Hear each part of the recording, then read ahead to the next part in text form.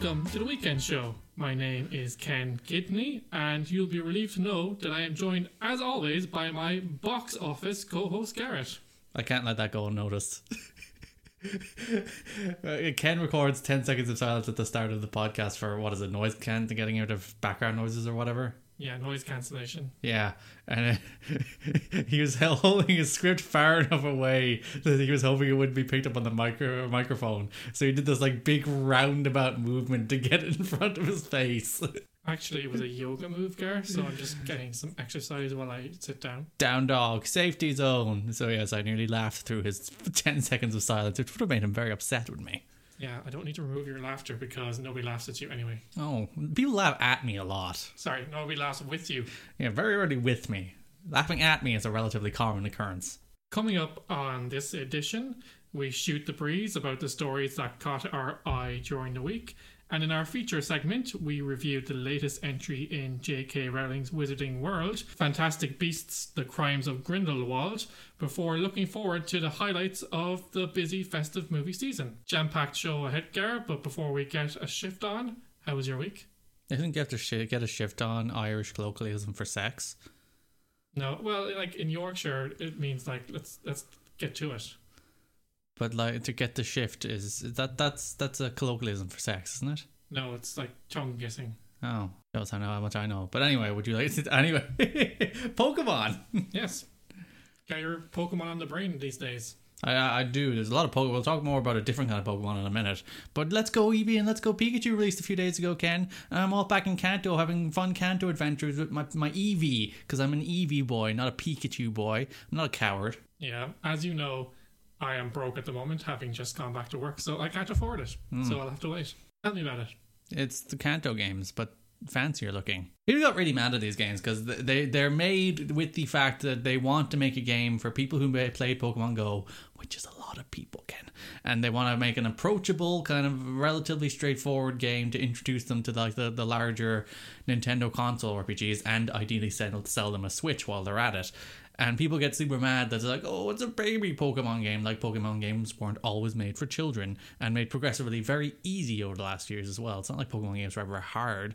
It's just stripping out some of the dumb mechanics that, you know, Pokemon have. There's 800 of them with all of them have, well, not all of them. Most of them have 2 types. There's background mechanics. They stripped all that out just to make an easy, approachable, fun experience where you can make your Pikachu's hair into a perm. Exactly. Perm-Kachu indeed. And it's fun. It's just a Pokemon game. It's like they remade Pokemon Yellow. And everything they took out wasn't in Pokemon Yellow anyway. In fact, some of the stuff that was, like, some of the stuff still, like, Pokemon still have 2 types. But still, it's fun. If you liked Pokemon Yellow, you'll like Pokemon Let's Go Eevee or Pikachu Eevee. For me, it's the evolution of the Pokemon games that we've always wanted. It's HD. It's HD Pokemon. Come on, son. So we went from that kind of high fidelity battle experience on the handheld devices, such as obviously from Game Boy to Game Boy Advance, and what's the most recent one? DS? 3DS. 3DS, of course. And now we're kind of into the console world. And people are like, oh, it's not a main series game, or, oh, it just better not be the main series game, even though they've already announced that there's a main series game in the works that will be released on Switch. So this is Gen 8 is out next year. This is a spin-off. Did you buy the Pokeball? No, I didn't. Are you going to buy the Pokeball? You see, the only reason I buy the Pokeball is because you get a Mew with the Pokeball. Ooh. And that's a lot. That's $30 for a Mew, basically. But I might, we'll see. The thing that interests me about the Pokeball is playing other games with it. Yeah. It's like, I'm going to play Dark Souls with the Pokeball. No doubt, because I think someone beat Dark Souls with an orange recently. What? I don't remember how this was set up, but maybe it was banana. It was some kind of fruit setup. They set up some bizarre setup to beat Dark Souls, which is a notoriously hard game. So there's going to be like Dark Souls beaten with the Pokeball of Pokeballs. With an organic piece of fruit or like a controller that's shaped like a fruit? I don't remember. I don't remember the intricacies of the story. I probably saw the headline and probably am misremembering the headline, but still. Wait a second. You can play different games with the Pokeball? It's a controller. Whoa. It's just flat out a controller. Okay, it's just like a Pokeball shaped controller. It has very few buttons. There's one on the back for like going back, and there's one on the top for confirm, and then you move like the button part of the Pokeball is a joystick, so you move around and control things like that. So in theory, you should be able to use it with other games. You'll have very limited inputs, but in theory, you should be able to use it with other games. Diablo, I choose you. Is Yeah. that a thing? Well, Diablo's a game. Yeah, it was released. Damn it! It wasn't Dark Souls. It sounds like a devil thing. I don't know. Okay, Diablo. If we were talking about Diablo, it would have been a good reference because Diablo was released 2 weeks ago on Switch. Was it? Yeah, Diablo 3. I knew that. Yeah, sure. But yeah, the Pokeball. I don't know. It's actually because you play the game with one Joy-Con, just like because there's, as I said, there's confirm, go back, and move. Those are the only buttons you need in the entire game. So you just play it with the Joy-Con. It's a very comfy game as a result. Does it cause problems with dexterity in the sense that, like, for me when I'm playing hardcore, I don't know if you got the sensation, your hands start to hurt after a while? Okay, first of all, you said the phrase playing hard, and I'll just let that sit for a second. Not for these. If you turn them sideways, you get a little, like, kind of cramped, I think. Yeah. But these, it's literally just sitting as if you were holding, like, your phone in your hand for a long time, except it's a little smaller.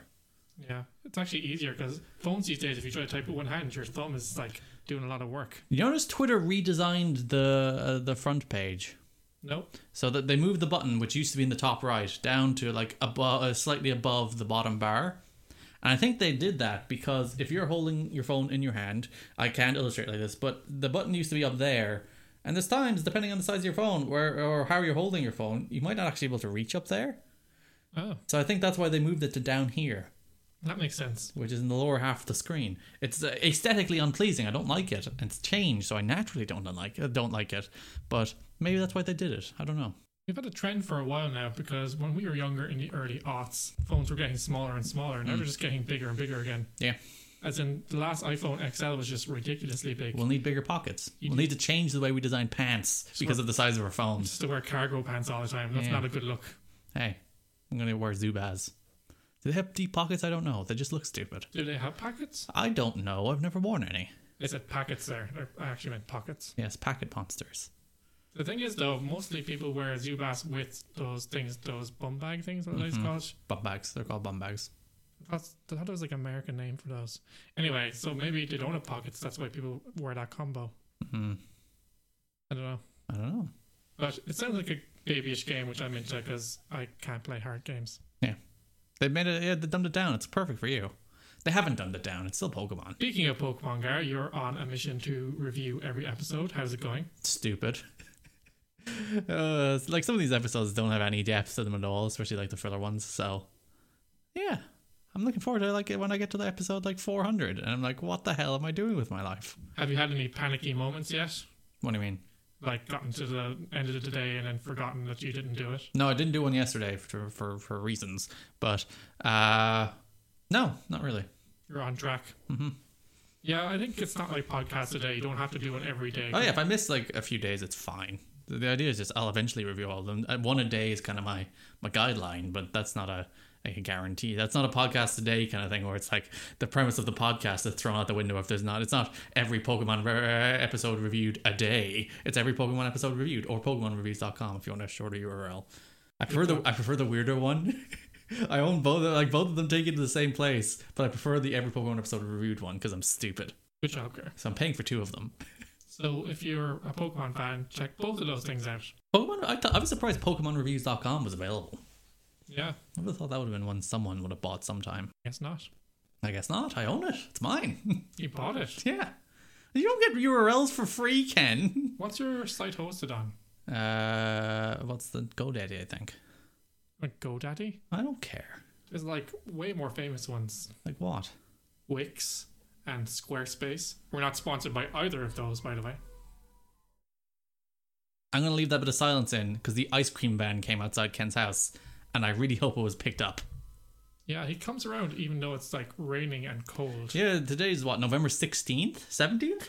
17th, yes. You're right, yeah. November 17th. It's cold. It's not that wet, but it's like overcast and threatening to rain. And the ground is wet. And yeah, he's just like, ice cream? Ice cream? And it's like 6:30 on a Saturday. Everyone's going home. Yesterday he was playing the Pink Panther theme and it was very sinister. Oh, he's just like, come here, kitties.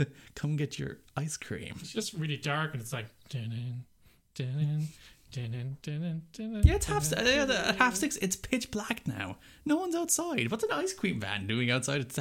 He's definitely kidnapping children. Yeah, for sure. He's trying to lure them in.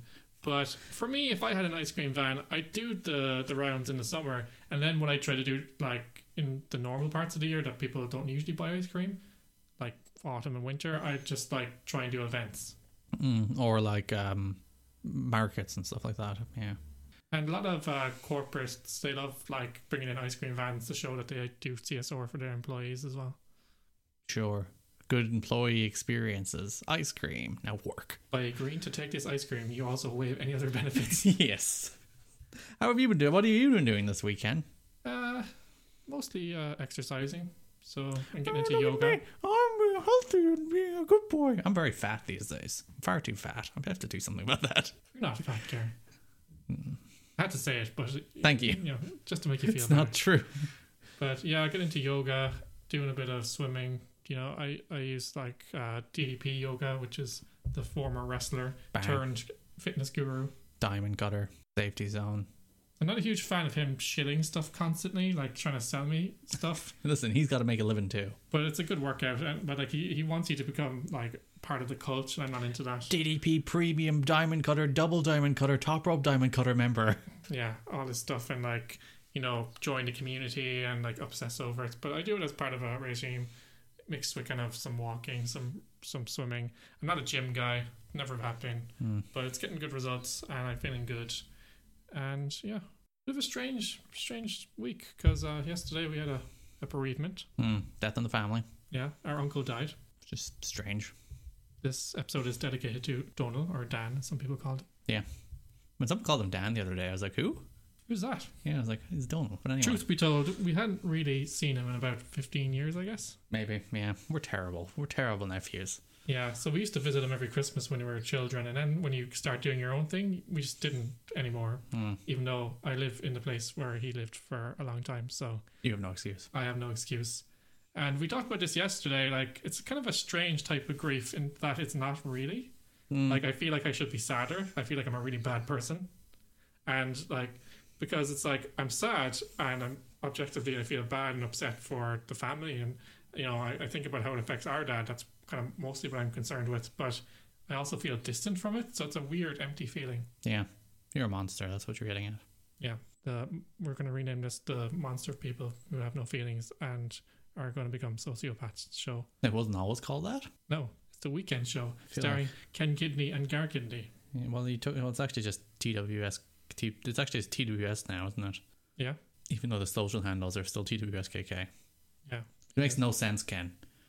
I like the way you had to come up with things that talk about like health, because probably the only thing you did this week was to go see the film we're talking about in our main segment. That's pretty much it. My weeks are very boring these days. Mr.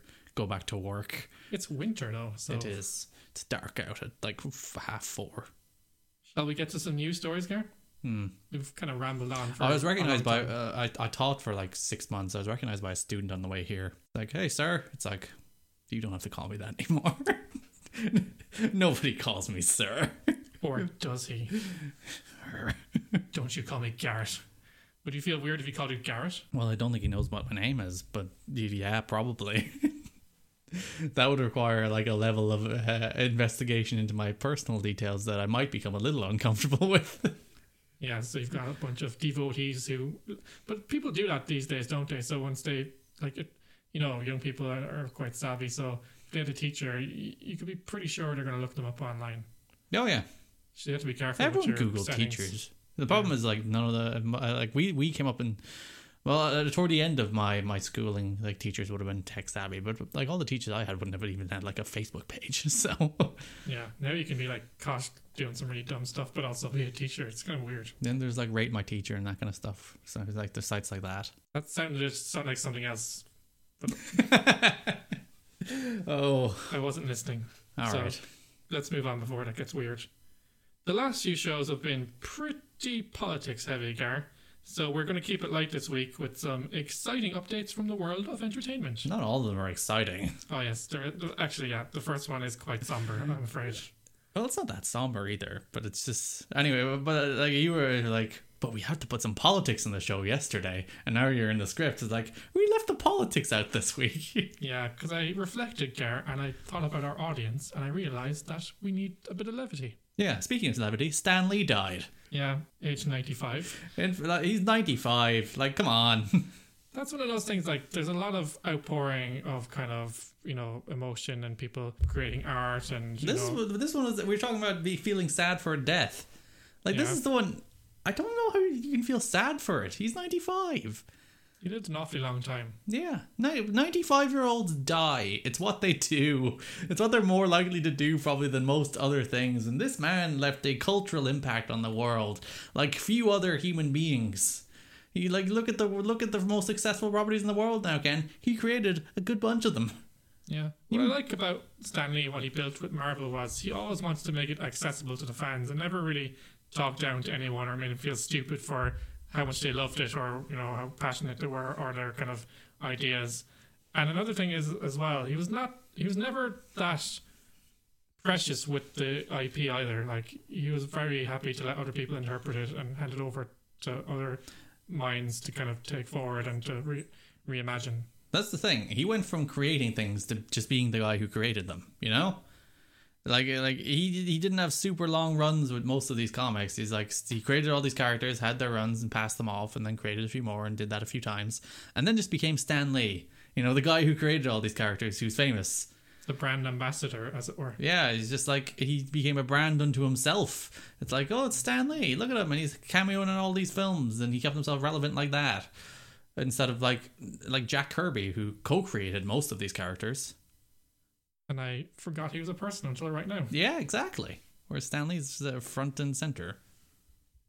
Arguably, not even arguably, the truth is that his most famous creation was Spider-Man. Well, I would have said all the Marvel characters. And we've got a nice clip here, courtesy of the BBC. They did not allow us. I'm just saying that so they don't sue us. You're like, oh, the BBC were kind enough to send over a clip. They did not. I took it from the BBC. But this is a clip of him describing how he created Spider-Man. I was sitting trying to think of an idea, and I saw a fly crawling on a wall. And I thought, gee, wouldn't it be something if we had a hero who could crawl on walls like a fly? So I said, yeah, that's great. Now, then I need a name. So I thought, Fly Man? That didn't sound dramatic enough. Insect Man? No. And I went down a list, and then I got to Spider-Man. And somehow, Spider-Man, it sounded a little scary. It sounded impressive. So I said, I'll call him Spider-Man. I wanted him to be, Spider-Man, to be a teenager, but I'd make him a different kind. He wouldn't be a sidekick. He would be the hero. And again, to make him empathetic with the readers, I figured I would let him be not that good looking, not that successful with girls. He doesn't have a lot of money. In fact, he doesn't have enough money. He's an orphan who lives with his aunt and uncle. I thought that would make him relatable to a lot of kids. Yeah, I'm really glad he came up with a different name, because Flyman would have sucked. I believe we have betrayed the core tenets of the characters, Ken. Tom Holland is very good looking. And he's like, oh, he shouldn't be that good looking. He shouldn't get girls. It's like everyone's fawning over Tom Holland. Andrew Garfield wasn't a... Tobey Maguire's the perfect. He's an awkward looking weirdo. I don't know. I think Holland has a bit of a goofiness to him. I thought you were going to be like, I don't know, Tobey Maguire's... He's cute. I would. But Tom Holland is objectively... He's a good looking human being. He is. But he has the youth that he imagined, though. Yes, we have to punch him in the face a few times. We have to bloody him up. But it just shows the imagination that he had, that he was able to just kind of look around him and then come up with an idea just by observing his surroundings. We were talking about Pokemon, Ken, and the thing you always give out about Pokemon is that they look around the office and turn them into Pokemon. And now here you are, Stan Lee just sees a fly in a wall and he's like, that's a Spider-Man, I guess. And you're like, genius. The difference is, Gar, that once you get 800 or what is it now, 1,000 deep? Nor about 860, I think. Looking around you, it just becomes like the way you come up with Pokemon. Sometimes, Gar, looking around you is the way that you can come up with genius. Are you saying that Spider-Man is not a cultural phenomenon and not genius, Gar? Are you saying that the bin bag Pokemon's not a cultural phenomenon, Ken? You mean Trubbish? Trubbish. He's a great Pokemon. Or what about the candlestick or the ice cream? Chandelure or the keychain, Klefki. They kind of explain it that they're psychic or they're ghost Pokemon, so I get it. But we're talking about Stan Lee, Gar. Back to Stan Lee. Okay. So yeah, Flyman would have been a bit weird, so would Insect Man, so I'm glad he went with Spider-Man. And In fairness, it probably wouldn't be weird if he went with it. The only reason Spider-Man sounds right to you is because he went with Spider-Man, and Spider-Man's very successful.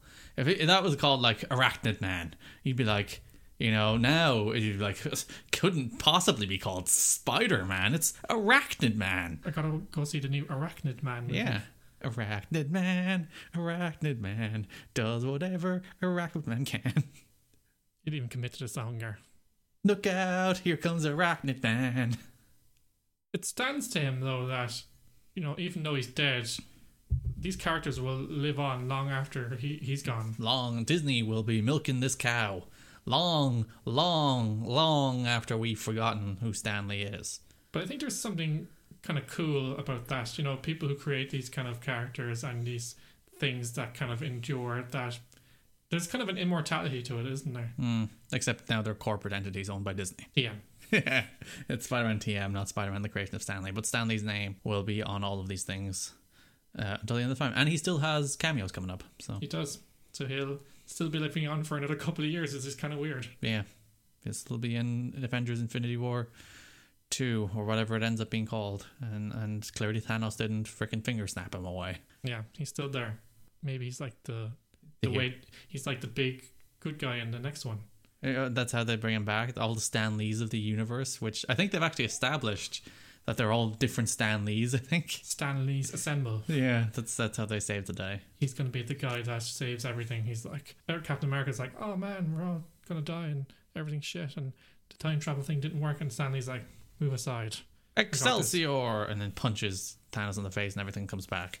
Apparently, there's a rumor that he created a new superhero just before he died. So who knows whether we'll see that come to light. Is this going to be like artists who die and an album's released like 15 years later from their like unreleased material cobbled together? It's like Stan Lee left a drawing on his desk when he died. It's like, yeah, Stan Lee's last superhero. Could you imagine if it's really bad? Like, the urge would be to do something with it, but then like, ugh. Yeah. Stan Lee became really racist in his old age. Or like Harper Lee's another one. It's like she only wrote To Kill a Mockingbird, and then a few years ago another book of hers was released. And some say it might have been slightly against her will. Speaking of against her will, there was some accusations in his later years of elder abuse. Oh yeah, apparently there was a lot going on there with his family and him being abused, and them stealing his money. Mm-hmm. Eventually, his daughter got control of his estate, and apparently he's pretty well looked after that. But it's kind of sad that the last few years of his life were kind of blighted by a tug of war over his estate and possible abuse. The woes of being rich, Ken. Indeed. Gary, you're excited about this one, and I am too, but I'll let you take this one. Wait, you say that as if the whole world isn't excited about Detective Pikachu, Ken? Well, 40 million views as of this recording shows that they are. It's probably a great deal more than 40, because I assume that was just, the trailer on YouTube? Just the Warner Brothers one, but there's also of course it's been posted to 900 million channels, and it's been posted on Twitter 9 million different times. So yeah, Pokemon has come to live action at last, Ken, and I think it looks pretty good, except the Jigglypuff. The Jigglypuff looks weird, but the rest looks pretty good. Jigglypuff was pretty divisive, and this is kind of a strange one for me because I wasn't too aware of the Detective Pikachu franchise. I knew it was a game. It's not really a franchise, it's just a game. Yeah. They've released one Detective Pikachu game. Oh, I thought there was more than one. No, there's one in Japan, and then there was like a kind of expanded version released in the West, which might have came to Japan as well. But that's it. That expanded version was just like a 1.5 version of Detective Pikachu. But we can all agree that a live-action Pokemon movie has always been a dream, Karen.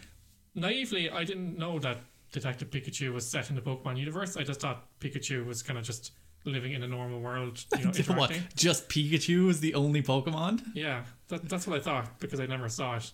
So like, I was surprised to see the other Pokemon in it, but I'm like, and I never expected this to be the way we get that live action Pokemon movie, but I'm excited. I was shocked the trailer's good. Like, I heard they were making a Pokemon movie, and I'm like, oh no, all video game movies are bad. And then it's like, Detective Pikachu is what they're going for? Of all the things they could do with Pokemon? Yeah, I thought there'd be a main series. Yeah, a big, like, kid going on an adventure kind of thing. But I think, in a lot of ways, doing Detective Pikachu is probably the best way to do this first. Because you can just kind of poke fun with it and have fun with it instead of like them going for like the full earnest kid adventure film. And if that's bad, it's like, ugh. But like Ryan Reynolds is like at least 40% Deadpool here.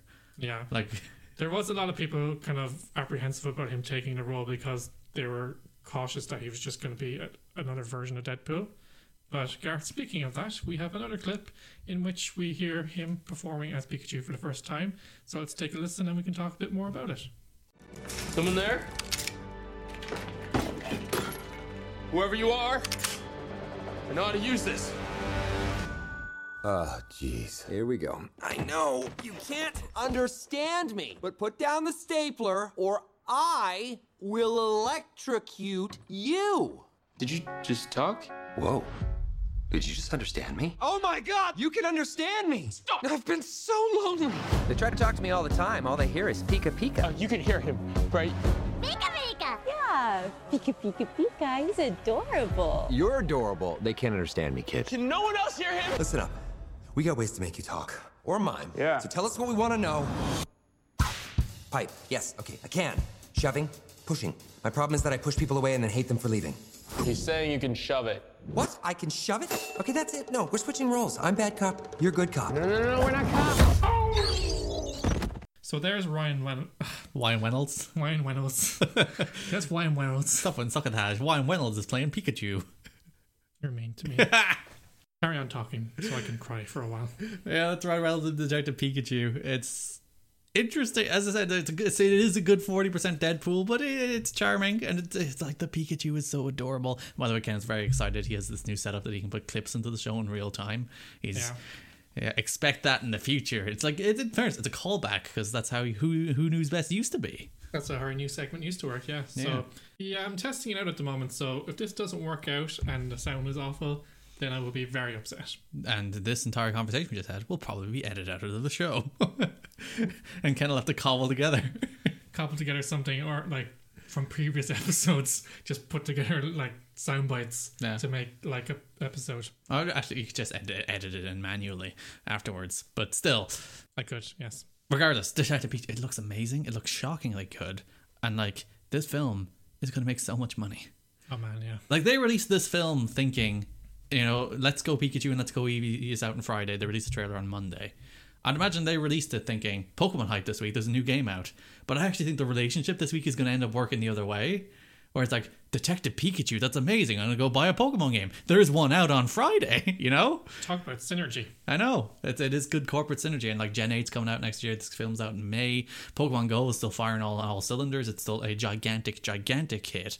And they released Sinnoh Pokemon this week. So the Pokemon franchise is just like, money. We talked about this before, Gar, because it had its peak when we were younger in the early 2000s. That's probably when it was at its biggest, arguably. No.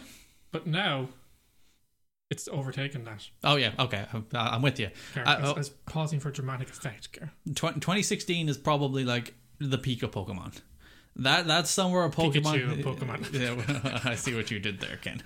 Thank you. Carry on. But that's somewhere of Pokemon Go when that game legitimately took over the world. It became a worldwide cultural phenomenon, even considering Pokemon in the first place is already a worldwide cultural phenomenon. You know, it's a phenomenon when people died.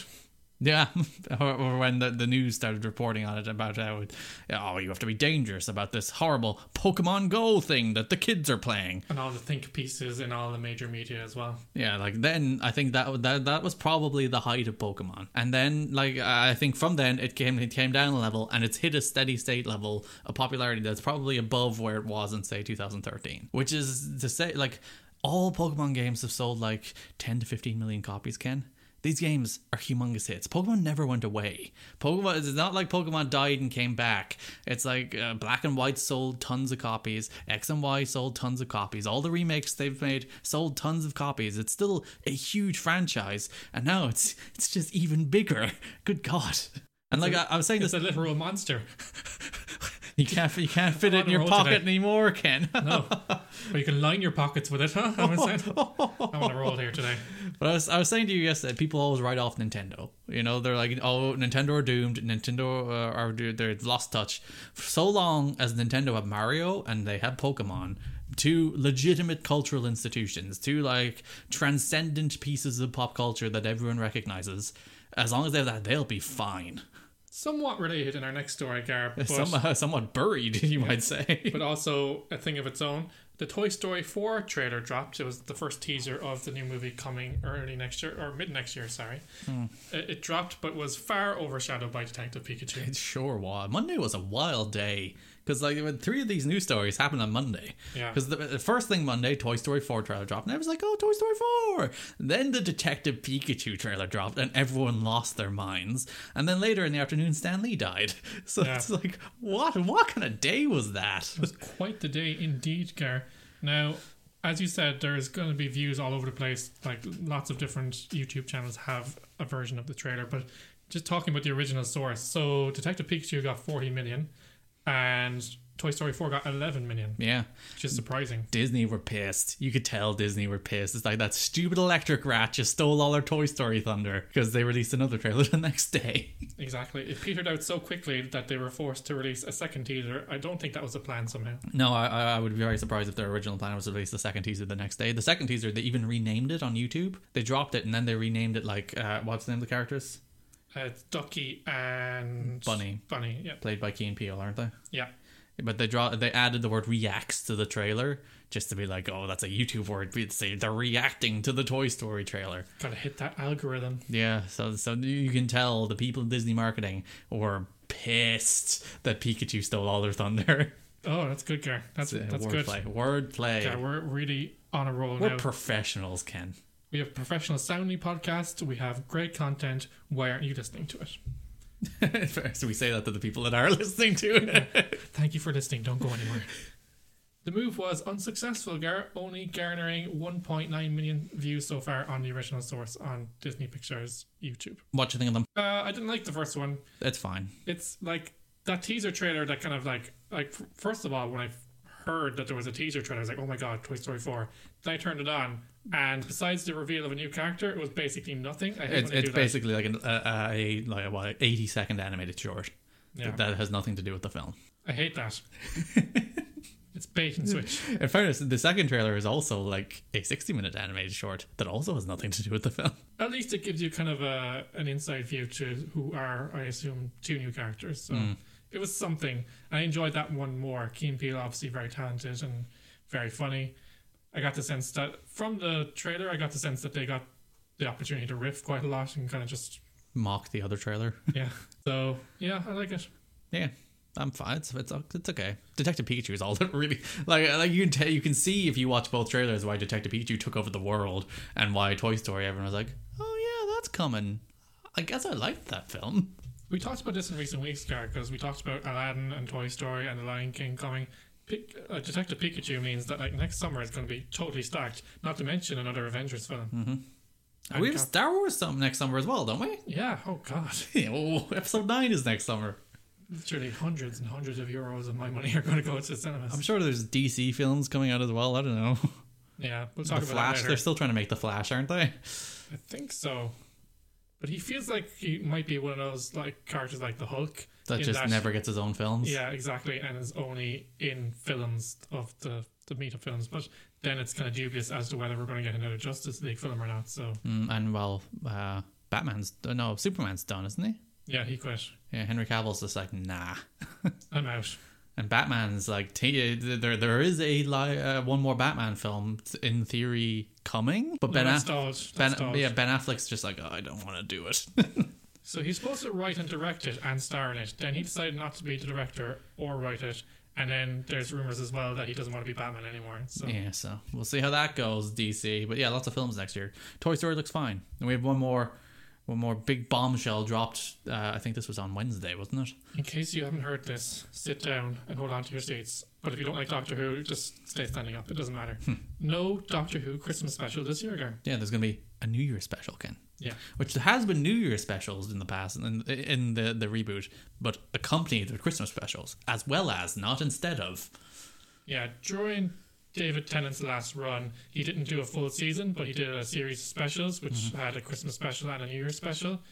So yeah, it's not unusual, but it's not Christmas, Gar. It's just not Christmas without a Doctor Who special. Like Matt Smith had a Christmas special and a Regeneration New Year special, didn't he? Yeah, so they can't So they still had the Christmas episode between November and December of that year. Like his last 3 stories kind of all came together. It was kind of Nice kind of full circle thing. But if for the last few years your tradition, or since 2005, your tradition has been to sit down after your Christmas dinner, let your food digest and watch some silly, like usually cheery, inessential but ultimately enjoyable Doctor Who Christmas special, you're not going to get one this year because Chris Chibnall is terrible. Yeah, as you said, Gareth, first year since the show returned in 2005 that there will be no Christmas special.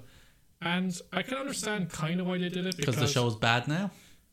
I'll let you go on that rant in a minute. Okay. Let me make my point first, and then you can go have... Let me make my point first, and then you can have full reign, okay? Deal? No deal, I'm just going to rant, it's bad. Shut up a second. Alright. So, BBC has a couple of other Christmas staples in their lineup, namely Mrs. Brown's Boys and Strictly Come Dancing, and they usually dominate the Christmas Day ratings, so I think they're trying to dodge two of their own juggernauts, basically, and space out the watches. I just don't think they have confidence in Doctor Who. You think so? I don't think so. Well, it started strong with about 10 million viewers, but slipped down to less than 8 in the last few weeks. It's because it's bad. Go ahead, Gar. We'll let you do it. I really don't. It's just there's nothing there to like. It's entertainment for children rather than entertainment with children made in mind. So it's slightly condescending. It's very broad, and it's just like their substitute for urgency or interesting plot is just to have them run around a lot and talk increasingly fast. It's just I'm getting nothing from it. I think it's actively bad. It's actively boring, generic, empty kind of children's family entertainment that doesn't have a point of view, doesn't have anything interesting really to say. Like the Trump episode in particular is just like, for the love of God, there's not a second level there, you know? It's just like in your face with text, and that's it. No subtext, no like ideas. It's empty. Now, I will rally for the show for one point that I think the issue is that Chris Chibnall has written most of the episodes so far. So you're saying the issue is the showrunner sucks? No, only episode 3 was co-written by someone else, that's Rosa. And I think Doctor Who's strength is that they have a showrunner that kind of coordinates things, and if there's an overall arc, kind of writes that and kind of makes sure that's included in the episodes, kind of dropped throughout the series. But never before has someone written so many episodes as the showrunner. So, well, Stephen Moffat would write a lot. Yeah. He'd usually write 3 or 4. Yeah, but he's written like 5 of them now already. And most of them are bad. So I think it's 6. I haven't like it's Doctor Who aired 6 days ago now, Ken. I haven't watched it. This week's episode is a lot better. It does have some ideas. It does have a bit of depth. It's not written by Chibnall, so that's probably... So really, you just say it's just Chris Chibnall's fault. That's what we're coming to. Run as well. Every episode from now on, except the last one, is not written by him, so it could be an idea of where Doctor Who can be strong going forward. When the showrunner takes his finger out of the pie for a few minutes. Exactly, and lets other voices come in. Because... I have to say, I don't... And I do enjoy his episodes en masse, but... I think that when one person's writing all the stories, that you can have more misses than hits with ideas. So if you had as you said, with Moffat, if you contained it to 2 or 3 episodes, then it can be a lot stronger. Like Russell T Davies had a style, you know? Yeah. He was very well like wham bam, end of the world in your face kind of stuff. And it wasn't great, but at least like there is at least a consistency to it. Chibnall's episodes. This entire season has just been... I just zone out of all of these episodes. I'm like, I don't care about these monsters. I don't care about these characters. I don't care about these plots. There's nothing interesting there. Which is the reason it's not on Christmas, because nobody cares anymore, and it would spoil people's Christmases, Ken. That's why. Is it because you hate women? It's because it's the Grinch. No, I enjoy... I've forgotten her name. Jodie Whittaker. Yes, I enjoy Jodie Whittaker's performance. I think her performance it's a little too Matt Smith for my taste, but I think it's generally a good performance. She has been underserved by the script so far. Yeah, it's just she has nothing to do. She's like Peter Capaldi was given meaty material, you know? Yeah, Peter Capaldi is tremendous, but that entire like I think his pinnacle is that 2-minute rant about war. Which, like, that has to be good writing. You have to give him that. Like, Peter Capaldi is really, really good, but you have to have the material meet him. Or the episode where he's stuck in the castle for 1,000 years. That's not how it's stuck there for like a million years, whatever it ends up being. He goes over and over and through it over and over again. Like, that's an episode with a really neat narrative construction. Like, that's ideas. And they give Peter Capaldi meat to sink his teeth into. And Jodie Whittaker is just running and flopping and she's doing her best, but there's not much there for her to actually do. Yeah, we talked about it in our Doctor Who preview. On paper, it seemed like a good idea to have a season where every episode was a different story and not be an overall arc and not be connected, but it just has, as a result, lacked coherence and lacked kind of as you said, a consistency or a through line, you know? There's only so much Bradley Walsh looking sad can carry the emotional weight of any of these episodes, Ken. Yeah, it's so funny because he talks the exact same way as he does in The Chase. Yeah, that's like I've actually seen people coin him as Sadly Walsh because of how much in the show he's just like melancholy looking. Died. Yeah, my wife died. I'm going to look into the distance for a while. They do something interesting with that in this week's episode or last week's episode, in that I'll probably hate it. you get a sense of, you know, the grief is taking a toll on him and he's trying to kind of keep together for his grandson or his step grandson. So I recommend this week's episode, Gar. Come back to me when you watch that one, because I think it is coming to somewhat of a turning point or a turning around, and it is because of other voices getting a chance to tell stories. I'll probably hate it. Okay. Okay. Agree to disagree. So, feature segment this week, Gar. We're staying on British institutions. Yes, we thought we'd talk about the latest entry in the Harry Potter universe. Wizarding World, they call it, Ken. Sorry, the Wizarding World. They dropped the Harry Potter bit, didn't they? Yeah. It's just like the Wizarding World now. You see it before in the pre-credits and the credits. It's called the Wizarding World. That's what this universe is called. Fantastic Beasts: The Crimes of Grindelwald was Again, released that L. yesterday. That L is just... his name should be Grindelwald. I'm sorry. I think you'll agree I just nailed it. So Yeah, you said it fine. I just think it's cumbersome. I'm gonna write to J.K. Rowling and ask her to rename the character. That's what I'm saying. it only opened yesterday, but it has already grossed a reported $31 million. It costs like $200 million though, doesn't it? Yeah, but it's projected to make at least 205. It's a Harry Potter film. Like, well, it's a Harry Potter. Like, the best parts of this film, people are actually very upset because there's a cameo in this film which logically doesn't make sense. Who was it? Professor McGonagall. Oh yeah, sorry, spoilers before you. Yeah, We're gonna keep this relatively light on spoilers, but like, it's not even an important role. It's literally just a name drop. Yeah. But she wasn't even born based on the Harry Potter timeline when this film took place. Yeah. But, like, you know, you can kind of explain that away with dizzardy. Who cares? Yeah. Like, I don't care. I'm just like, oh, it's Professor McGonagall, and she's speaking in her Professor McGonagall voice. But yeah. The film has 40% on Rotten Tomatoes based on 200 reviews with an average rating of 5.4 out of 10. The website's critical consensus reads, Fantastic Beasts: The Crimes of Grindelwald, nailed it again, has glimmers of the magic familiar to Harry Potter fans, but the story's spell isn't as strong as earlier installments. And across all the major reviewing sites, it has the lowest score of any film in the Wizarding world. I liked it more than the other one. I'm sorry. I liked it more than the other one too. I can kind of like there are sticks you can beat this film that I would say are entirely fair. Like, it's all setting up sequels. Like, everything in this film exists to set up something in the next film or the film after that, because this is 5, isn't it? Yeah, the main criticism is that it's basically magical but pointless. Yeah, and like the film is kind of directionless for a good, I don't know, 60%. It's like randomly roaming Paris, which is nice, and the main character is one of the least important. Like, this film would move and happen exactly the same if you took Newt Scamander. What's his name? Scamander. If you took Newt Scamander out of this film, nothing would change about the way this film unfolds. You know? It's true. It's weird because it feels like it's 2 films. Yeah. It feels like there's a nice little Dumbledore Grindelwald film happening, and then they kind of shoehorn some Fantastic Beasts in there because it's in the name of the freaking sub-franchise, I guess. That kind of confused me because Fantastic Beasts has a merit in its own right, probably less appealing and less important. It's just so, like, people are... It's American. Like it's like it's the Hunger Games catching fire. It's why they didn't just call it Catching Fire. It's like people know the Fantastic Beasts in the first one, and we want them to know this is a Harry Potter film related to the Harry Potter stuff. Like, if they called it The Crimes of Grindelwald, I think that would be a terrible title, because who the hell is Grindelwald? True, unless you've read the books, of course. Yeah.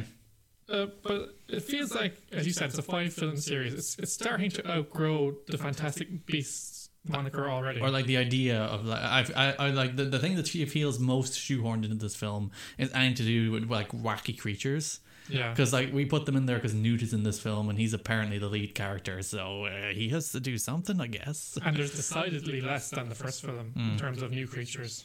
There's the big dragony, liony thing. That's about it, really. Yeah, that's pretty much it. Yeah, I think there's one or two more, but nothing that really comes to mind. And like, there's a segment in the middle of this film where it settles on Dumbledore and Hogwarts for like, I don't know, 15 minutes. Yeah. And it's like, oh, this is how it feels. Yeah. It's like that's like, oh, this is when this franchise is good. This is what I was looking for, because it has obviously the iconic score, and you get to see Hogwarts for the first time. It does kick up the do do do do do when they go to Hogwarts, and like, that's the John Williams music, and you can't go wrong. But I suppose the point I'm trying to make is, why don't you just kind of call it Wizarding World hyphen whatever the film is from now on, instead of Fantastic Beasts? It doesn't hold as much currency, I don't think. No, but I think transitioning to the World of Harry Potter Presents or some nonsense. I don't know. That's marketing. Who gives a shit? Yeah. But this film is just. I ended up really liking it because I think where it gets is pretty interesting. Yeah. Like, what it sets up, it doesn't set up something that I'm like, I don't care about this. And there is bits in this film where I'm like, I don't care about this. There's a whole part where they're like explaining the whole like crux of they're chasing like the family background of the Credence character from the first film that plays a pivotal role in this one. And there's a big like the entire reveal part of the film for that. I'm like, am I supposed to know who most of these people are? Because there's a lot of names in there, and I'm like, There is, and I recognize the surnames because they're characters in the later books. Yeah, you get Lestranges in there. It's like, oh yeah, like Bellatrix. I didn't try to focus on that so much. I didn't think about it too much because I was like, I know the name. They're probably just predecessors of later characters. That's kind of where I left it. You know? Yeah, because I didn't love the first one. I thought the first one felt a little kind of empty to me. It's just like, it's kind of nice that there's creatures, but there's not much here. It was the perfect Christmas movie because it was kind of a fantasy romp that's light and fun. It's kind of funny as well, though. It's almost following the same route as the original Harry Potter films, in that the first one started off all light and airy and completely carefree, but now it's getting darker and darker as time goes on. But as you said, arguably... A child is murdered in the first, 10 minutes of this film. Yeah. Arguably, Newt is the least interesting character, but... I think that's going to be a big problem for them, in that, as I said, take Newt out of this film, Ken. The film plays out exactly the same. He's a non-factor. But the narrative seems determined, plays him at the centre of it, regardless. You know? Yeah, whereas, realistically, these should be Dumbledore films, let's face it. Yeah. I know he wanted to make them... I know Fantastic Beasts was the name of the book, but, this is going to become... And, the fake face down is Dumbledore against Grindelwald. If you know your Harry Potter lore, you know, what happens there already. But, yeah, Newt just... I'm sorry, you can't build these films around Newt anymore. He's not interesting. There's nothing there. Either that, or you should have had Fantastic Beasts be its own series, and the Grindelwald Dumbledore prequel be its own series as well. Oh, so you want two different sub-franchises within the Harry Potter universe? Yeah, because it just feels like, as you said, you're trying to shoehorn in two things that don't fit together. But I will say, I'm happy that they did go in that direction, because...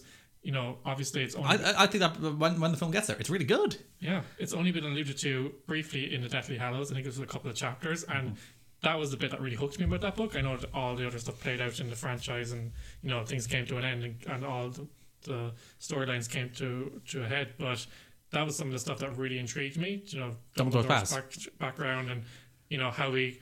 possibly wasn't always the most altruistic person that we know him to be. A tendency to send people to die to do his bidding. That's a thing he kind of does. He just seemed like a bit of a puppet master. He pulls the strings a lot and manipulates people, but for the greater good, I guess. Yeah, one would hope so. Yeah, so I'm glad to see it go in this direction, but I wonder how they manage Newt from now on. I think that's going to be a very different... J.K. Rowling is writing these films. Yeah. So it's her characters. That's the point I was making. She seems like maybe she'll write more books, but she seems kind of be shifting the Wizarding World, or her writings on the future and the past of the Wizarding World, from the page onto the stage and the film screen. And I'm glad to see that she's directly involved as well. She's going to write sequels. 100%. She's going to write sequels. Especially because we've established... there can be two evil, horrible wizards. There's gonna be another evil, horrible wizard. It's probably gonna be one of the people we know and love that's gonna turn bad for some reason. And then there's gonna be sequels. You know, Hermione's gonna turn evil for some reason, and Hermione and Harry will have to have this big evil wizard fight. If you follow the trope, it'd be more likely to be one of Harry's kids. It's true. Kind of like Star Wars. No, that's the crux of the play, though, isn't it? Is it? I haven't seen it. The Cursed Child? I think so. I think that's the crux of the play. I've read the play. I didn't see the play. And the way they sold it as a book. It doesn't read as a book. It doesn't read as a book. But if I remember right, that's the premise of that. So she has written a sequel, but still. What are your thoughts on the performances of Johnny Depp as Grindelwald and Jude Law as Dumbledore? I don't know. I think further you got into the film, the more he had to like to do that was interesting, because toward the start of the film he's like this charismatic leader, and I don't really read him as all that charismatic in this film. Kind of aloof, and kind of his motivations are kind of mysterious and all that. Yeah, like in the first 10 minutes they're like, oh, his silver tongue tends to win a lot of people over, and it's like I didn't see that at all until maybe the very end. I suppose we didn't see a lot of it in the last one. So I forgot he was Colin Farrell in the last one. Yeah, exactly, until the very end. So all this had to be established in this film. But I do think, as you said, as he had more to do, and as the film went on, he did grow into the role. He's kind of default Johnny Depp in a lot of ways. There's not much Jack Sparrow there. I feel like default Johnny Depp is just Jack Sparrow. Not total Jack Sparrow, but kind of Johnny Depp doing a British accent. He's done that quite a lot in the last few years. Dumbledore. I'm into it.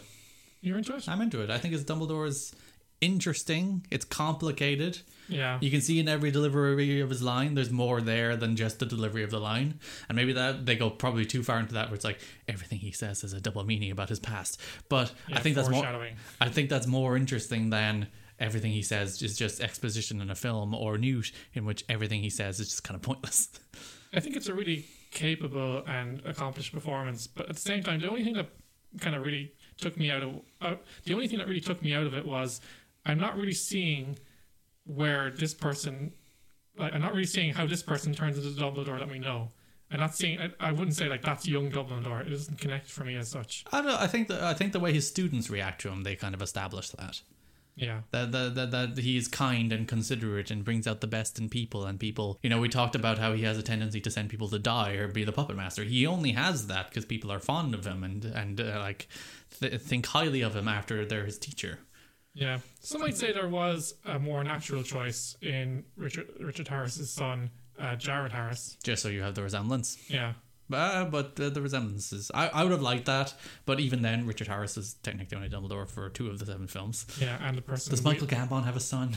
Yeah, the person we know more as Dumbledore, you know, doesn't have a kind of a... Maybe he does have a son that acts. Maybe we should look into that. What do you think Dumbledore? Does the Richard Harris or the Michael Gambon one come to mind? I actually probably enjoyed Richard Harris more, but Gambon comes into my mind because he's just... did for longer, and he was...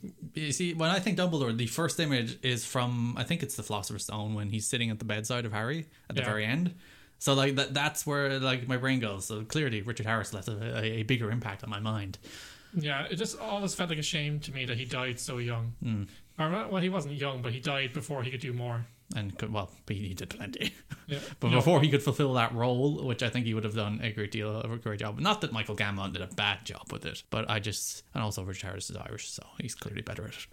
Michael Gambon was born in Ireland. Yeah, he's more one we have to kind of claim by force. But yeah, apparently Richard Harris only did it because his grandchild loved the books. In fairness, it would have been a good role. Yeah. You know, it's not like your man who did Ivan Ooze for the paycheck, or it's like, all right, yeah, I can get why you'd be ashamed of it, but like by the time you get to the 7th or the 8th film of those Harry Potter films, I think there's plenty to sink your teeth into and plenty to suggest about that role. Suggesting being the key word, and they're not suggesting much about Dumbledore anymore, thankfully, actually, but yeah, people get mad about that. It's like, oh, they're now just making it clear he's gay, and it's like, so yay. Yeah, seeing people like that on screen is normal and to be celebrated and expected. They're forcing it in there. It only ever feels like they're forcing it in there because it's abnormal. Like, people are like, it's like, you never think they're forcing straight characters into things because they're always in things. It's like, why are they forcing gay characters into these? They're not. They're putting them there, but the only reason it seems out of place is because you treat it like it's out of place. And the only way it becomes normal is by doing it a lot. Yeah. And then it becomes a thing that just happens and no one talks about it and nobody cares and everybody's happy because they see themselves in culture. Grr. Gar, a couple more points before we move on to the rest of the festive season, what's on the agenda for cinema goers. The dangers of populism and division have long been a theme of the book. It's kind of the overall arc of the book, really, if you think about it. Basically, we're wizards, we deserve to be the best. And even like Hermione is mocked for being a half-breed, a mudblood. But this message seems to be a peak saturation in our pop culture these days. It does, like, yeah. Do you think it feels like too on the nose? It's like, oh, we're commentating on society. Or do you think it works better because of how the current world is? It kind of works better because I think it's one of the more nuanced depictions of it. And it's not, I don't think it was written with the, well, maybe, looking at J.K. Rowling's Twitter a lot, maybe it was, but I don't think it was written with the intent of being a commentary on society directly, on the current state of society, I guess, to be more specific. And you can give her a pass because it has been a theme throughout her writings all the way back to the 90s. Yeah, Voldemort's that's a problem that they might run into as well, that Voldemort and Grindelwald are kind of the same character a little. Yeah. And they might have to flesh out ways in which I think Voldemort's more like horribly evil and maybe Grindelwald's more like charismatic leader, but has an agenda in the sense that you can kind of see where he's coming from because he just has a different worldview, but it's just, you know, drastic and starkly opposed to most liberal people, you know. Yeah, like he makes the big case in the film that they have to stop the future events of mankind crumbling or whatever, and it's like, well, you could just, you know, help them. Yeah, you could just be like, if you know the future, this is it. We're gonna openly spoil this film for like a minute. Yeah. Basically, Grindelwald says like he sees the future of World War II and is like, we have to intervene to stop the world from destroying itself. And like in theory, you'd be like, okay, cool, that's a good idea. But why not just stop the Germans? Like you don't have to take over humanity to intervene to prevent a war you know is going to happen. I think the subtext there is that he's not really concerned about the World War because obviously wizards can protect themselves and they're likely not to be affected by it. But it's his rhetoric or his propaganda that he's using as a justification for what he wants. Okay. Does that make sense? But still, the people following him should be like, can we not just stop Hitler? Do we really have to take over the entire world to prevent this? Which I guess he could make the case, oh, it'll happen again. And we know better, and we are the best people to have dominion over the earth, is what he's arguing, I think. What's his line? The greater good, for the greater good. End of Harry Potter. Actually, end of Harry Potter spoilers. Yeah. There is one more. I think we'll leave it because it is a major spoiler. That's the big crux of the film. Yeah, so we'll leave that. Moving on to the rest of the Christmas season, Gar, we'll run down these pretty quickly, but we just wanted to talk about what's coming and, you know, whether we're going to watch it or pass on it and what we're anticipating. So out now, Gar, is The Grinch. Who cares? Starring Benedict Cumberbatch. Don't care. Couldn't possibly care. It's a good Christmas movie. Sure. And the last one with Jim Carrey I wasn't a fan of. This one is from the makers of Despicable Me. It's also like 90 minutes long, which helps. Yeah. I think I'm going to go see it. I still don't care, though. I don't care. Maybe on one of those mornings where it's cheaper. But, yeah. And Benedict Cumberbatch is a natural choice for the Grinch. He has that kind of voice. He's cranky looking all right, isn't he? Thanks, Cara. That's not me. That's you. But that's me, actually, yeah. Yeah, don't you blame me. Normally, you're the one on your phone and causing noise. Don't you king me. Yeah, Grinch. Who cares? Aquaman, starring Jason Momoa and others, is out. Others, because I don't know anyone else in that film.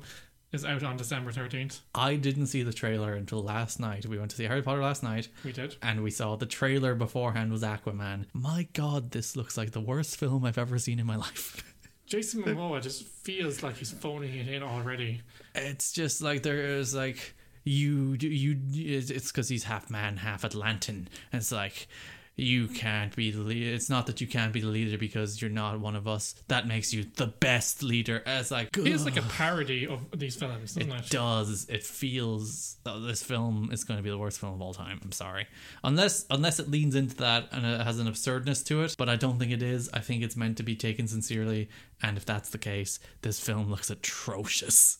All Momoa's dialogue in the trailer is like one-liners. Broy, broy, bro, bro, broy, broy, bro. That's basically it. That's the film. I can't even sum it up anymore. And I find it very hard to take an Aquaman movie seriously because it was the main plot for many seasons of the show Entourage. I feel like you just exposed yourself as an Entourage viewer. No, it's one of those ones I watched in and out because it was on like RT when we had Sure. like the poverty package. Sure. But it's kind of a gag. It was a running gag that, you know, nobody wanted him to be Aquaman, or nobody thought the movie could be made, and then he got fired as Aquaman. So it's just like Aquaman was made out to be a joke in that show. Aquaman has been made out to be a joke within the DC Cinematic Extended Universe, which is the correct name for it. Go ahead. DCEU. Let me hear your hypothesis. No, that's just in general. He's a punchline. He's stupid. No one cares. He's a dumb jock. He's only been in one film. He's only been in Justice League, and I'm just like, nah. I'm never, just nah.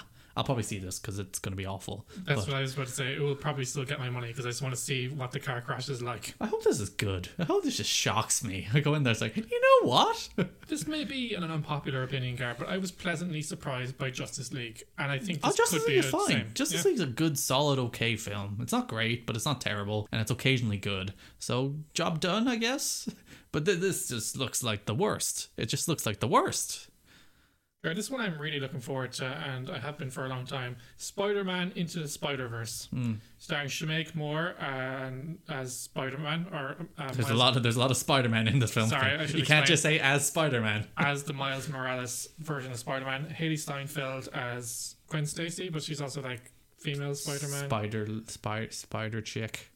Mahershala, What's the most condescending way you could call a female Spider-Man? I don't know. I think Spider chick would be up there. Yeah. Spider gal. I'm trying to get this out here. Give me.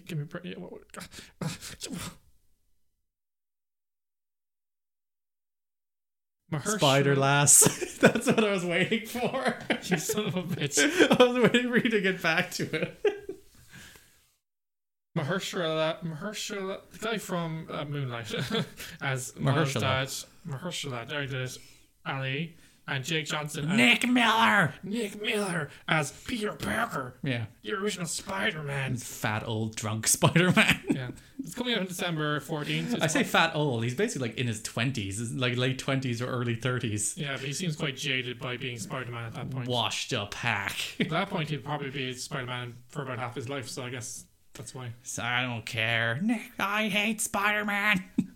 It's by Columbia Pictures and Sony Animation. It has a very interesting style in that it's kind of got a comic book style, but the frame rate slower. So that might seem a bit jarring, but it just kind of creates that kind of papery effect. That's really cool. Watch the trailer and you will be struck by the visuals, which I think in certain circumstances they can look a little cheap. Yeah. But also in others they look extraordinarily visually striking. So we'll see where it comes out. But for the most part, the trailer looks great. Lots of Spider-Man. I always loved that about the 90s Fox Kids cartoon. Yeah. About all those multiple Spider-Men and the different universes and all that mad web shite. Like, good, more of that. This is a film of it. Yeah, good tongue-in-cheek gags. Doesn't take itself too seriously. Nick Miller!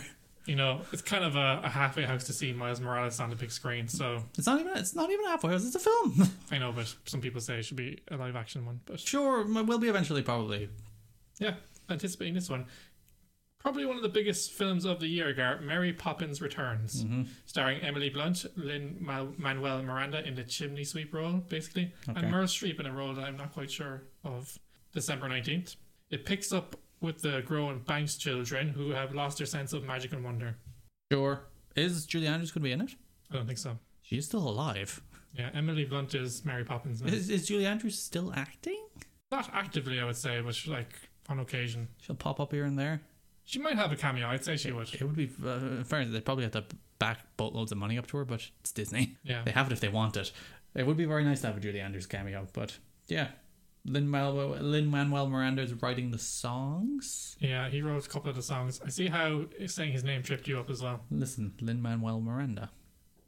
Well, obviously you're going to get it right the second time. Alexander Hamilton. I will not miss my... I don't know the Hamilton soundtrack. I'm sorry. I'm just like, nah. P.L. Travers, Gar, probably will not be very happy with this film. Well, they made another film about her not being happy about these films. So they'll have to make a third film about her coming back from the dead. Is she dead? She's dead, yeah. Okay. Of course she's dead. I don't know. She could have been like 102. Well, the film was made in the 60s or the 50s, and she was quite old then. She could be 102. But yeah, they made a whole film about that, which was made by Disney. about how Walt Disney basically duped her into making the film. But it was Tom Hanks, so it seemed charming. Yeah. And yeah, so they'll have to make an entire film about her coming back from the dead to be grumpy about the fact that they made a sequel to one of her books. I think I can hear her rolling in her grave as we speak. Basically, I think she took umbrage with the fact that there was animation. Dolores Umbridge. Yes. Speaking of Harry Potter. Tying her segments together. The animation she didn't like. She thought they kind of whitewashed her story because in the books, apparently, she's quite a lot more straight-laced and it's about morals and ethics and stuff like that. Not about joy and happiness. Yeah, they made a bit of... She's just medicine. She's no spoonful of sugar. Exactly, so it's too much whimsy for her liking. And she swore that she'd never let Disney make another film based on Mary Poppins. But of course, then she died and her family are like, hell yeah. Money! Give us that cash money. Which is probably like the third generation at this stage. It's like, what's that? Money? So Disney probably own it at this stage, like flat out own it, right? They probably got the rights. I'd say they bought the rights off the family, I would say. I would have thought so. Disney own everything because that's the way they work and they're going to own you and everything you love. Gar, it's a busy season for Hailee Steinfeld because she's also starring in Bumblebee with John Cena on December 21st. This is, of course, a Transformers spin-off. Mm-hmm. It's kind of weird because... Is John Cena playing a car? No, he's playing a soldier. Oh. Kind of like the Mark Wahlberg. He's just basically substituting Mark Wahlberg because he's Mark Wahlberg light. Technically, he's the substitute for the substitute. He's like the poor man's Shia LaBeouf. Yeah. I think it was the right thing to do to stop the Transformers franchise and spin it off at this point. Maybe. Shia LaBeouf! Yeah, but he ruined Bring it. back Shia LaBeouf! But they kind of needed to take it in a fresh direction and make it relevant again. This one is set in the 80s, so it's kind of a prequel. You know, we were talking about how our uncle died? Yeah. And like, it's our uncle on our dad's side. And, you know, we went to see Harry Potter last night, and I came back home last night, and the first words from Dad is like, this is the day he found out his uncle died. Age of Extinction is great. And I'm like, what? How badly has this gone in the 3 hours I've been gone? It's like, no, he's just watching Transformers. Yeah. That'd be quite a dramatic thing to call the day someone died. Yeah. The Age of Extinction. We're all going down the drain. I was like, oh. Yeah, the trailer looks fun. I think it's kind of breezier than the franchise had become. It can be quite a bit self-serious after a while. How's Michael Bay involved? I don't think he is. Maybe as a producer. John Cena, you know, good role for him. There's been one like utter hindrance on these films. They have been super long. Yeah. Like the more recent ones have been 2.5 hours. I think one of them hit like 2:40. What the one about the night? The Last Night, I think it is. Something like that. I think that was like 2:40. I'm like, these films do not need to be 2 hours 40 minutes long. They're about robots fighting each other. Yeah, you should get about 20 minutes of plot and then 70 minutes of robot punching, and that's the film. Yeah. They kept getting made because of China, I think, isn't it? Yeah, basically these films have been rampantly successful in China, so they're making films for China. Which all power to them. Yeah. That's what the Chinese like. Let them make the films the Chinese like. You don't have to go see this. I should say, I'm undecided on whether I'll see Mary Poppins, but I might see Bumblebee. I'll see how reviews are. If it's like charming and a little silly, cool. Yeah, a coming-of-age robot. John Cena being a soldier doesn't give me much. It's like it's going to be militaristic maybe, but I don't know. We'll see. Yeah, but it kind of has a sweet story where Bumblebee meets this girl who he bonds with, and, you know, they both kind of come of age at the same time. So could be something sweet in there, you know. I feel like the Bumblebee spin-off is 10 years too late. It needed to capitalize earlier. I feel like Bumblebee was the breakout star of the very first one, which was what, like 2006 or something? Yeah, it's a long time ago now. And now we're in 2018 and they're like, Bumblebee. That's who the kids want to see. Yeah. Yeah. Not a great Christmas film period, is it? Yeah, we talked about this before. Like, the Christmas period has become kind of a mini blockbuster period. Because, like, even if you go back to the early 2000s, that's when Lord of the Rings films came out. Yeah. And the Hobbit films came out at Christmas. And recently it's been Star Wars season. Yeah. So, but there is more big films coming out, because I think... Oh, like, we missed the big one. Did we? Which is out soon. What is it? Ralph takes... What's the cover? The Wreck-It Ralph 2. Wreck-It Ralph 2. Ralph Breaks the Internet. I forgot about that. Yeah, that's out in a couple of weeks, which I insist it's the Emoji film. They've remade the Emoji film. They ripped it off. I don't know if it's good or not, but if you watch that film and you were like, the Emoji film is the worst thing in the history of mankind, I don't think you can hold Wreck-It Ralph 2 up on a pedestal. But we'll see. I really liked the first one. I didn't. I think it's fine. It's decent. But of the like recent Disney Renaissance 2 maybe, I think it's the weak. Well, actually, I think Princess and the Frog is the weakest. I think this is the second weakest. I call it Disney's new Renaissance. Renaissance. That makes it sound like it's bad. It is still. It feels to me like this didn't need a sequel. No, it didn't, but rarely things do. They just want to make money. Also, Mario's not in it, or Bowser's not in it. That was kind of the cool thing about the first one, like the video game crossovers. It feels like it's the Avengers of Disney animation films, and that there's loads of Disney princesses in it and appearances, so they're just kind of, hey, I recognize this, or I like this. They're trying to appeal broadly to a lot of people. And I feel like the premise of them taking it to the internet means they will make a bunch of like internet-related meme references that will be out of date by the time this film hits theaters, never mind in a year. But we'll see. I still want to see it, and I think I will, but I am apprehensive as to whether it will be good or not. So that's it. What are your thoughts on the crimes of Grindelwald? Nailed it again, Garrett. That's how you say it. Shut up. You still think there should be no L, imagine? I don't think there shouldn't be. I'm never wrong. And which movies are you most looking forward to this Christmas? You can let us know on Facebook at facebook.com/TWSKK. Or, if you're a person of few words, you can share your thoughts on Twitter. Where can I find us on Twitter, Gar? Before that, in the script you put Facebook at Facebook, but use the @ symbol. Yeah. I guarantee it took you longer to hold shift and find the @ symbol on your keyboard than it would have taken you to just type @. Just get on with it, okay? You can find us on Twitter @TWSKK. I see what you did there, you jerk. Set up a punchline. Okay, true believers, we've come to the end of our show for this week. Thank you, as always, for taking the time to click play or download on the podcast. You can find a new episode every weekend at soundcloud.com/TWSKK. That's where you'll also find our other show, Podcast a Week, and the entire back catalogue of the weekend show. Make sure to subscribe on Apple Podcasts or SoundCloud so you never miss any of the podcasts on the TWS network. Speaking of which, if you are a weekend show populist and you are wondering what is the best way to spread your podcast propaganda, you can leave us a review on Apple Podcasts. You'll find our feed under TWS Network. In appreciation, we will send you a real magic wand via owl mail. Didn't you have a magic wand for your graduation? I did. Stupid nerd. You get to wear robes, obviously, when you graduate, and I brought a wand with me just for the photos. And I'm not a nerd, I'm amazing. Warning, wand may not actually perform magical acts and is highly likely to make you look foolish in public. Like you, for your graduation. If you're at UCC, it would look like you were in Hogwarts too, so... Yeah, I missed out on that because I'm not allowed to go to university. Yes. Next week, we explore the phenomenon of child stars from big movies who burned bright only to fade away from the limelight after a few short years. And we also ask the question, where are they now? Where are they, Gar? I don't know. Who knows? We were brought to you this week by our sponsor, the Toy Story 4 trailer, reminding you that it's a thing too, and is much better than Pikachu in an adorable detective hat. That's just factually untrue. Our theme music is by Blue Wild Productions, and until next time, say goodbye, Gar. Bye-bye. Take it easy, everybody.